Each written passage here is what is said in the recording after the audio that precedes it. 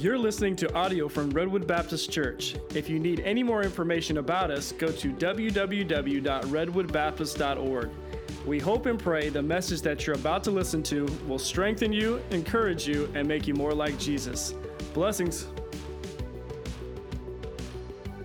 You may be seated.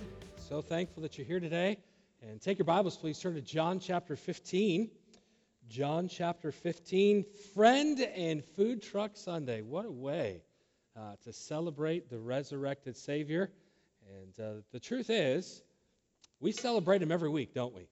Every song we mention Christ and we sing about Him and the resurrected power and life that we have Him. I just want to welcome you, those of you that I've met for the first time this morning. Just thank you for giving us just the privilege to worship with you today. You with others that are here have just made today that much better. And I just want to thank you. I want you to feel welcome. Hopefully you did get a welcome packet there. It's just a small token of our appreciation for you to worship with us. Take the time. Fill out that Get Connected card. Put that in the offering plate. We wouldn't ask anything from you today other than just put that in there so we can connect with you throughout the week, answer any of your questions. Oftentimes, people, they carry questions in life. And we would love to come alongside you in any way that you would allow us to try to answer some of those questions. And we would try to give you the proper answers to those questions. And hopefully you'll allow us to do that. But mainly, we're just thankful that you're here. We'll get to eating in about 30 minutes or so. And I know that you also came for the worship and for the preaching, but I'm looking forward to some fellowship around a yummy food truck here in a little bit. John chapter number 15, and I'm going to be preaching a message that is entitled, The Joy-Filled Life. The Joy-Filled Life. And you're going to find that is directly connected with the concept of friendship. And we're going to see that here in John 15. As we celebrate our friends today, we enjoy some food, and definitely Jesus was eating during this time of John 14, 15, 16, and so forth with His disciples. They were breaking bread, and so we're gonna combine those two things today, and hopefully this morning's message will be a help and an encouragement to you. We're going to pick it up in verse number 12. The words will be up on the screen there. If you didn't have a chance to bring a Bible, you can follow along on the screen. This is my commandment, that ye love one another as I have loved you. Greater love hath no man than this, that a man lay down his life for his friends. Jesus is speaking here, ye are my friends, if you do whatsoever I command you. Henceforth I call you not servants, for the servant knoweth not what his Lord doeth, but I have called you friends. For all things that I have heard of my Father, I have made known unto you. We just read some of the final moments of Jesus' time with His most dearest of friends, the early disciples, those Matthew, Mark, Luke, John, and so forth, those early men that He had called out to follow Him and to be a part of His earthly ministry, and then take the gospel and what Christ did on into the future. And you and I, we are here today because of really a part of this group here sending forth of the gospel. And so he's breaking bread with them. He spent many hours with them. You can begin reading in chapter 13 if you want to kind of get the whole context of it. He's getting ready to be betrayed. He's getting ready to be put on trial, and it was an extremely illegal trial. It was done at just literally the beginning of it was done at odd times, and the trying wasn't legal in any fashion. And then ultimately, just a few hours later, probably about a day later or so, he was going to give up his life. He was going to lay down his life for his friends. And so we really get to know the heart of Jesus in these chapters. Now, obviously, I can't preach all 4 of these chapters here with you this morning, and so I've picked just a few verses here, and we'll look at other places, but we get to know the heart of Jesus. He's in this upper room, and while he's been in this upper room, been breaking bread with them, he has spoken of what true servanthood looked like. He, the God of the universe, washed the feet of these men. He literally took their feet, which again in historical Bible times they would have been wearing sandals of some kind, very dusty, dirty roads, and so he would have knelt down and he would have washed the very feet of these disciples. If you've been in church for any length of time, aren't you glad that we don't do foot washing today, right? And so I wouldn't want you anywhere near my feet. But he's displayed in this time with the disciples what true servanthood really is. It's not so much that you would get your feet washed, but that you would wash someone else's feet. He also taught of his exclusiveness as the only way to heaven and to the Father. In chapter 14, he talks about how he's the way, the truth, and the life, and no man cometh unto the Father, or no man comes to heaven but through him. While he's with his dearest of friends, he spoke of his betrayal by a close friend, actually by a man that was in the room there, being Judas Iscariot. He foretold of that. He foretold of how the Holy Spirit was going to come along, and he was going to be another comforter, is what Jesus called him. The Holy Spirit. I've been here with you. I've comforted you. You've seen amazing miracles. And I'm gonna go unto the Father. I'm gonna give my life a ransom. I'm gonna die on the cross. But when I go to heaven, my Father's gonna send another comforter, someone to walk with you and who will never leave you, the Holy Spirit of God. And he foretold of that in these chapters. And each of these topics spoken of the Lord in his final moments show us that they're very, very serious topics for the Lord. But this conversation he has with the disciples, as I said earlier, they're really showing us his heart. But one of the things that stands out the most to me in this passage, when you kind of pick it up in chapter 13 and you begin to read through 16, which would be considered that upper room time frame, is that the concern that Jesus had for his disciples, the care and the compassion that he had for his friends. And I love it so much. We see that very clearly early on. It says in John 13, verse 1, up on the screen, "Now before the feast of the Passover, when Jesus knew that his hour was come, and that he should depart out of this world unto the Father," he was getting ready to die, "having loved his own which were in the world, he loved them unto the death." And so here, John, he points to the love of Christ and how he loved them to the very uttermost. He loved them to the very end. And Jesus, hear me, Jesus loves us beyond what you and I can even comprehend. You and I, we can try to understand it, but it's beyond what you and I can even shape our minds around, the very love that Jesus Christ has for us. Then 2 chapters later, we find Jesus speaking to his disciples about vines and grapes, or in other words, more like spiritual fruit. And then he tells them that he's teaching them these things because he wants them to have joy. But he doesn't want them to just have a little bit of joy. He says, I want your joy to literally be full. I want it to overflow. And so John 15, the text for us here this morning, in verse number 11 says, "These things I have spoken unto you." Again, chapter 13, chapter 14, they're all in the upper room. They're breaking bread. They're talking. They're friends. If you can allow me to put it in today's vernacular, they're just hanging out. And Jesus is speaking to them, the things that are the dearest to his heart. And he says, I've told you all of this so that your joy might remain and that your joy might be full. Now you've got to understand something. Jesus is getting ready to die. Jesus is getting ready to leave them. And so he says, I want your joy to remain. There's going to be some sorrow. There's going to be some questions of what is going on.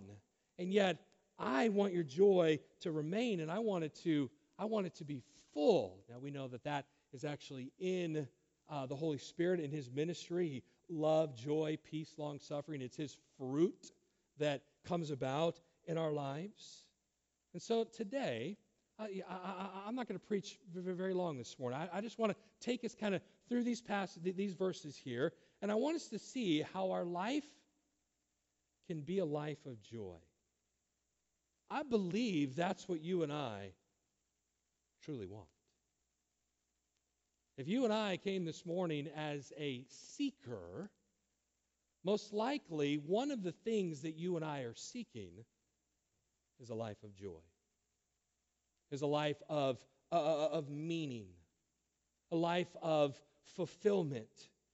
And this happens only as we cooperate with the Holy Spirit and as we live in obedience to God's revelation to us in his word. And so let's look at this text and see how this takes place in our life. You and I, we are joy seekers. We tend to be in the richest of terms, kind of hedonistic, and that we are seeking joy. We are seeking pleasure. And so let's this morning see from our text how we can receive it to its fullest, to its max. I remember several years ago, I believe it was 2010, remember when the Giants won their first World Series of 3 in 6 years. Remember that? Or however many it was, 3 and 5 years, whatever it was. You guys remember that, right? 2010? Any Giants fans in here? Okay, a couple of you. Any A's fans? No, we won't go there, all right? But I remember that. And I remember being a part of a World Series game. It wasn't the one where they clinched. But I remember being or seeing Broad Street, right after they had won. I mean, everyone's going out there crazy.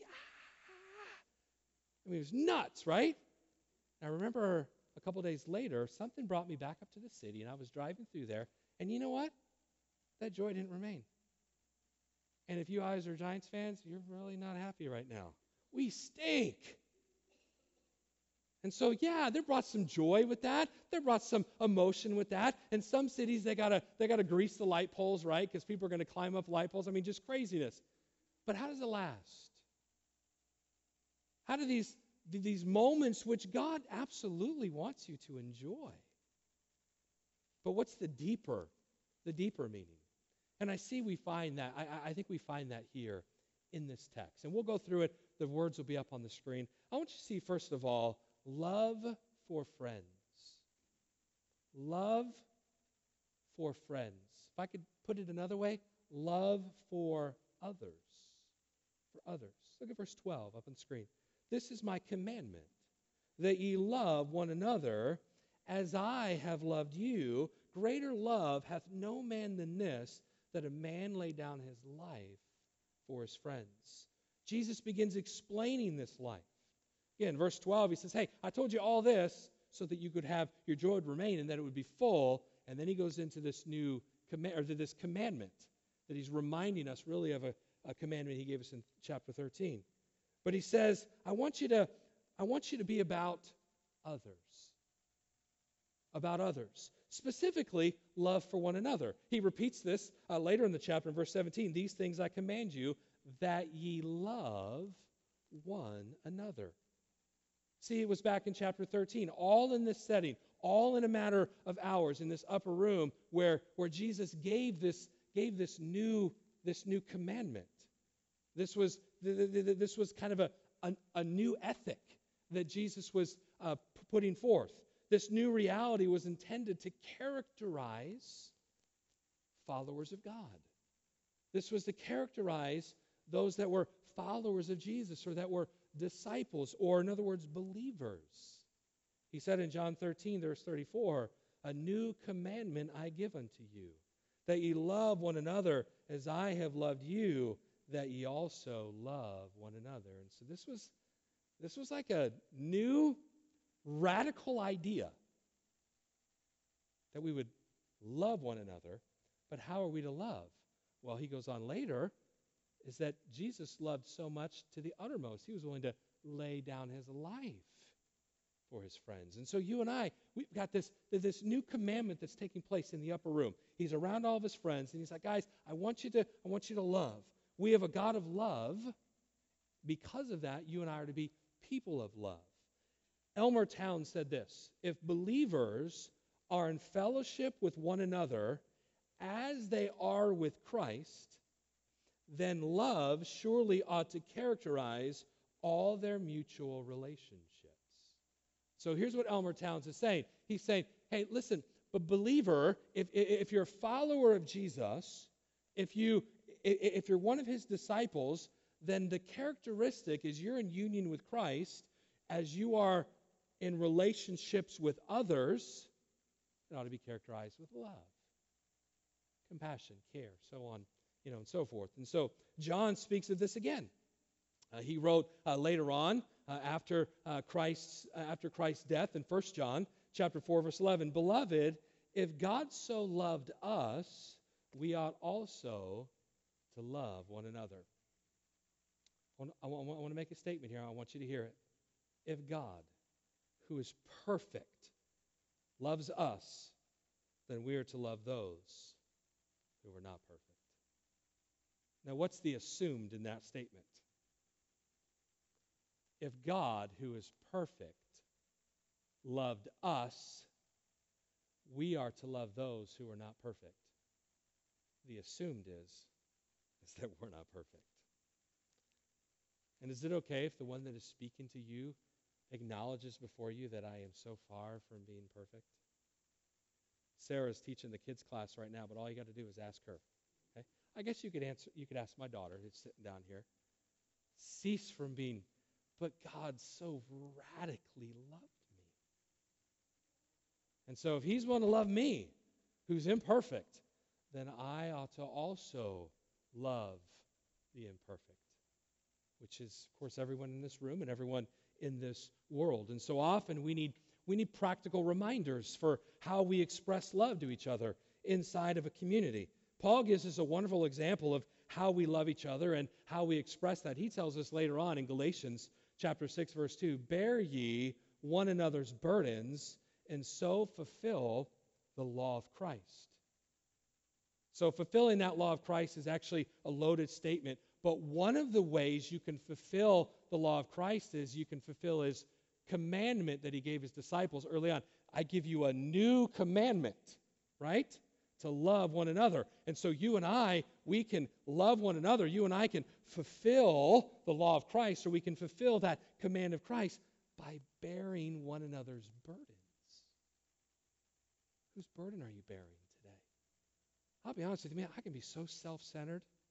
I can be all about me. I could want all of you to bear my burdens. And thank you for doing that when you do. But whose burden are we bearing? Who are we showing this radical love towards? By the way, love that is really undeserved. I'm going to get to that here in a moment. But love that's undeserved. And we love them. One of the ways we love is by bearing burdens, and it fulfills the law of Christ. John also tells us that we love others. The love of others is an evidence that we're followers of Christ. 1 John 3, and it says, "And know that we have passed from death unto life, because we love the brother. And he that loveth not his brother abideth in death. Whosoever hateth his brother is a murderer. And ye know that no murderer hath eternal life abiding in him. Hereby perceive we the love of God, because he laid down his life for us. And we ought to lay down our life for the brethren. But whoso hath this world's goods," and we got stuff, okay, "and sees his brother in need, and shutteth up his bowels of compassion," or his heart of compassion for him, "and how dwelleth the love of God in him? My little children, let us not love in word, neither in tongue, but in deed and in truth." This is what John's saying. John is saying, how can we who claim the love of Christ not be men and women of radical love? Of where we see a need in someone's life and we have the ability to meet it. We help that person. What John is saying is like, hey, when we don't, when we shut it up, when we keep it for ourselves, that's not showing anything. And so this morning we desire to feed you all. I hope you all plan on staying, even if you weren't planning on coming or anything. Just stay and let us love on you with a meal free of charge. I'll talk about that more later. But if we have the ability to, follower of Jesus, you ought to. Loving our friends. Love for people. Love for friends. Listen, if we have love for others, Jesus is saying you will have joy in your life. It's an oxymoron. Often it's like, man, I want you to love me. I want you to do cool stuff for me. But it's an oxymoron here. Jesus is saying, hey, if you'll make your life about others, then your joy will remain, and your joy will actually be full. The truth is, you and I, we have high standards for who we show love to, right? But if we want to love like Christ, we're going to understand that gospel love, that it's completely undeserved. See, you and I, our high standards are, hey, if you love me, if you're kind to me, then I'll be kind to you. You know, if you say nice things to me, and if you remember this and that, then I will be kind to you. We've got super high standards. But when you and I understand the love that God shed to us in the gospel, and that you realize that we violated all the rights of love, there's nothing worthy of Ryan, nothing of the love of God. I assure you that. I violated all of that. I violated all the claims of having deserved this great love from God. And so now as Christians, as followers of Christ, we need to understand what Piper said. John Piper said, we never earn the love of Jesus. We can only love and live rightly because he loved us first. We love, man, because he loves us. That's awesome. That takes the pressure off, guys. You don't have to, I'm not trying to put a backpack on you this morning to where you leave here and like, oh man, I got to be more of a loving person this week. No. It just comes natural. Because Christ, he's in us. Jesus is certainly the example of love, but Jesus is more than an example. He is the enabler of one that can love. He comes inside of us, and he resides within us, and he is love, John tells us in 1 John. He is love. I have loved you, Jesus said. It is supposed to be this love that shows the world that we're followers of Jesus. I hope it's my love for the community of Redwood City and abroad that shows that I'm a believer. Sometimes, often, we think, well, you know, if I'll just speak a certain way, if I'll just look a certain way, if I'll just, act a certain way, then they'll really know that I'm a Christian. Man, can I encourage you to radically love people and do it in just radical ways? Obviously, Jesus laid down his life, but it's a type of where we're willing to give of ourselves. The gospel is preached most loudly to an unbelieving world when our love for other believers reflects that very gospel. What I mean by that is when you and I understand that we were unlovable and yet God still loved us. Boom, awesome. That changes the way that we love other people. This life is supposed to be a life of joy. Feeling joyless today? Are you living a life for others? Or is it me-centered? We live in a world that becomes it's easy to be me-centered. And it's like promoted for you to be me-centered. And it's all about you. And I'm not against creature comforts, trust me. Okay, but if we live our lives for others, man, it just makes a difference in our life. Are you serving them by bearing their burdens? The next point's a lot faster, and everyone's, okay, all right. Love for friends. Love for friends. You want to be a meaningful, purposeful, joyful life? Man, live for others. Love others. Secondly, living as friends. This is a key, and I'm going to try to get us to understand this. Living as friends. Look at verse 14. It'll be up on the screen. Ye are my friends if you do whatsoever I have commanded you. Henceforth I call you not servants, for the servant knoweth not what his Lord doeth, but I have called you friends. For all things that I have heard of my Father, I have made known unto you. William Barclay said this phrase is lit up, or it just shines bright, by a custom that's practiced at the courts, both of the Roman empires and of the kings in the Middle East, would have been in Bible days. At these courts, there was a very select group called the Friends of the King, or the Friends of the Emperor. At all times, they had access to the king. They even had the right to come to his bedchamber at the beginning of the day.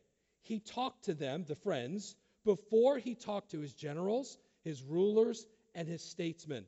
The friends of the king were those who had the closest and most intimate connection with him.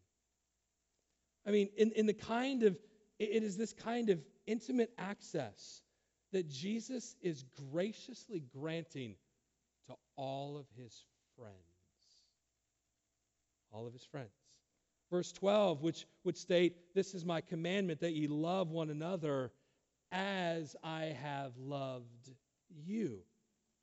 So this teaches us that earlier, when it says that if you keep my commandments, how you doing with that? You keeping them all? Do you know them all? I mean, I could look them up, but I don't know every single one of them off the top of my head. And so oftentimes we think, we see the words, if you keep my commandments. No, listen. Verse 12 tells us, as I have loved you. Here's what that means. That it means that it's not a conditional if. It is a evidential if. Meaning that Jesus says that our friendship is evidenced by our obedience. Listen to me. You guys are not always going to obey. I don't always obey. I know most times people want like the speaker and the pastor or whatever, to be the perfect hero. No. That is only Jesus. And so you and I, it's not a conditional. It's going to be evidential. When we obey, it shows that we have been radically befriended, radically loved by God. And so I don't want to get into the weeds, but by the grammar and the syntax of verse 14, if you were to kind of go back into the original language, it basically tells us that we are friends and that we will be obedient, living as friends. The key idea is we live as friends of the King. When we do, we desire to obey. Too often, we're living as servants. And there's no blessings in that, and there's no rewards in that. And so what will happen is if we're not careful, Jesus, we got to understand, he's speaking here to these Jewish disciples, okay? And of a relationship change between those and those that were going to follow the Lord. In the Old Testament, Israel always saw themselves as servants of God. We'll see that in Leviticus 25. For unto me, the children of Israel are servants. They are my servants whom I brought forth out of the land of Egypt. I am the Lord your God. So servants, they serve out of duty, out of requirement, out of fear. Hey, you cross the master, you cross the king, off with their head, right? Isn't that what they said? Right? So that's not how you and I are supposed to serve. We don't live our lives based on servanthood that way. Okay, the effect of Christ's friendship to us was a change in our relationship, but it's also a change in our motivation. Listen to me. If I will live as a friend, I'm happy to do things for you because you're my friend.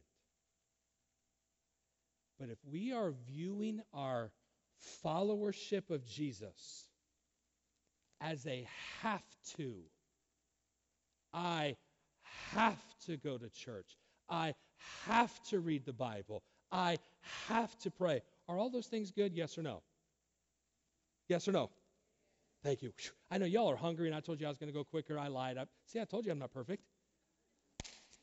I didn't do that intentionally. So you and I, if it's a have to, oh man, Pastor for the last 3 weeks, Mike even taught a series for 3 weeks on sharing Jesus. I have to talk to my friends. Or it is man, I get to. I'm in a friend relationship with Jesus. Jesus is awesome.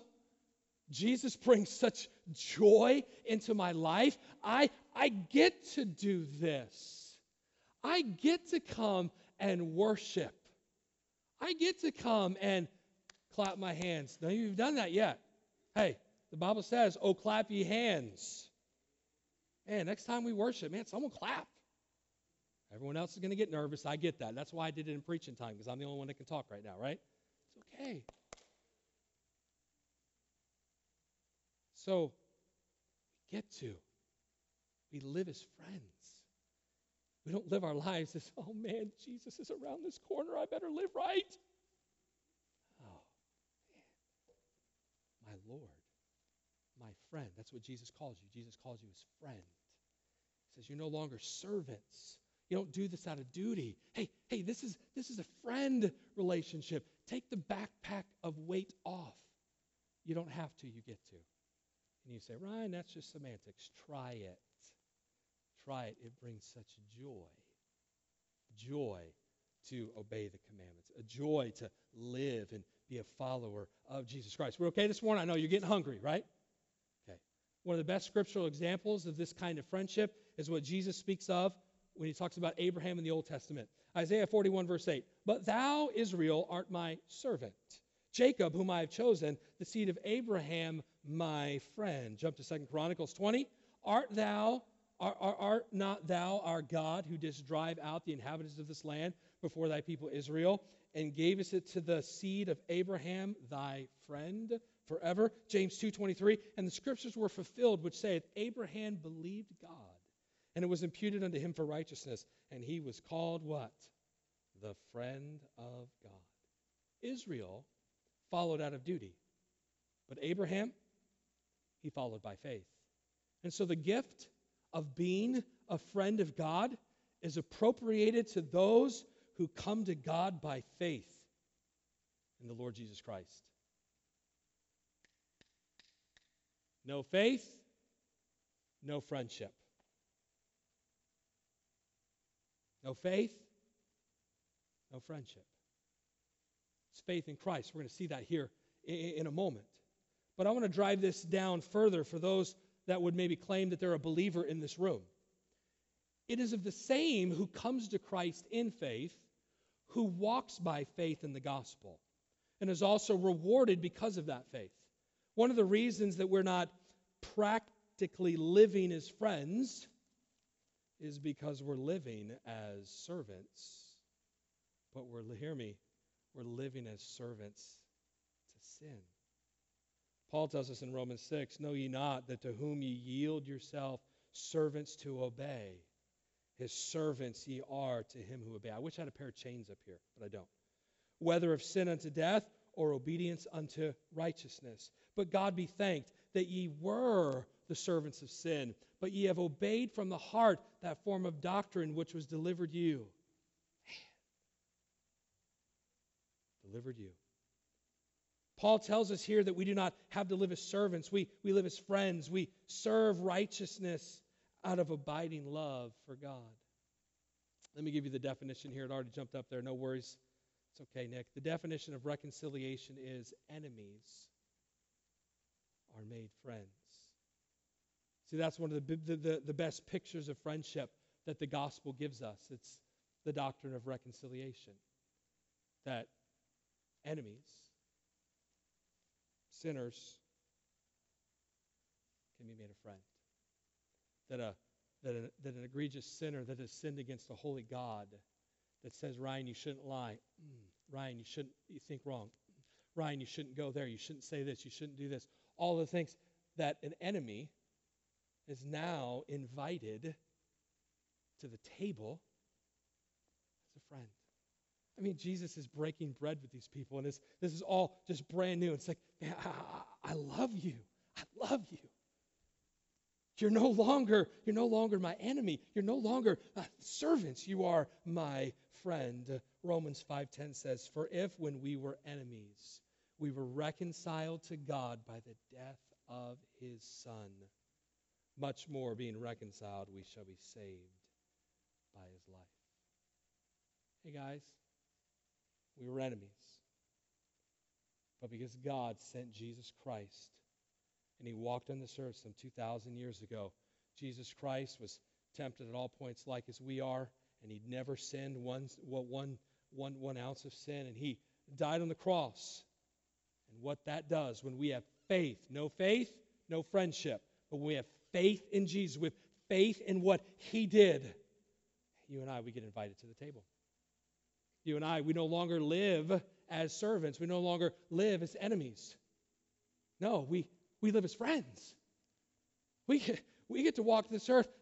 Those of you in here that I look forward to getting to know the others that are here that I'm meeting for the first time today. But those of you that I've known for all this time, guess what? I don't fear seeing you.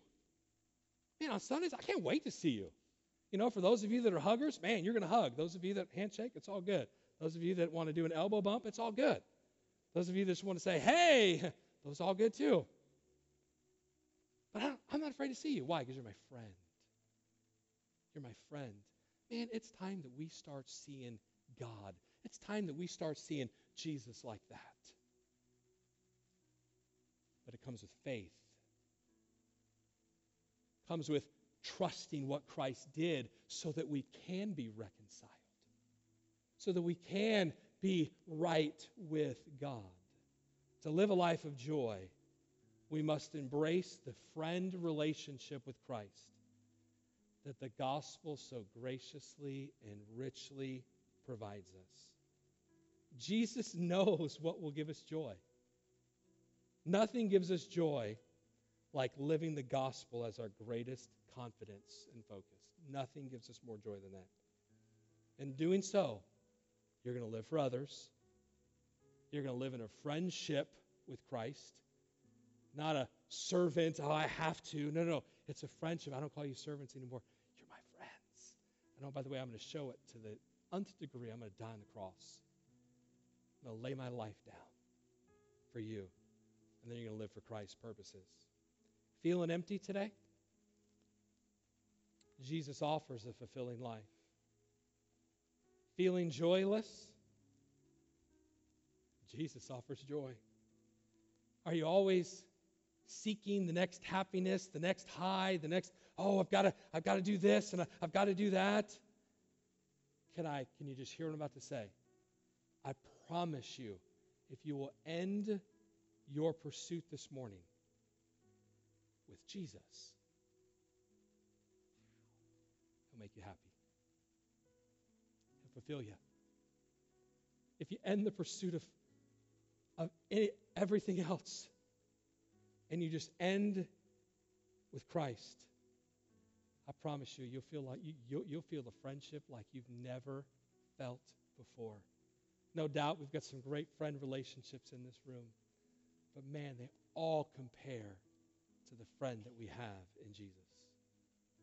None of this is possible for someone who is living as an unbeliever. Someone who's living without faith. Hear what I'm about to say. I'm not trying to be mean. We're still enemies. But if we have faith in what Christ did, if we have faith in the fact that He walked this earth, that He tasted death, the Bible says, for every man as He went to that cross.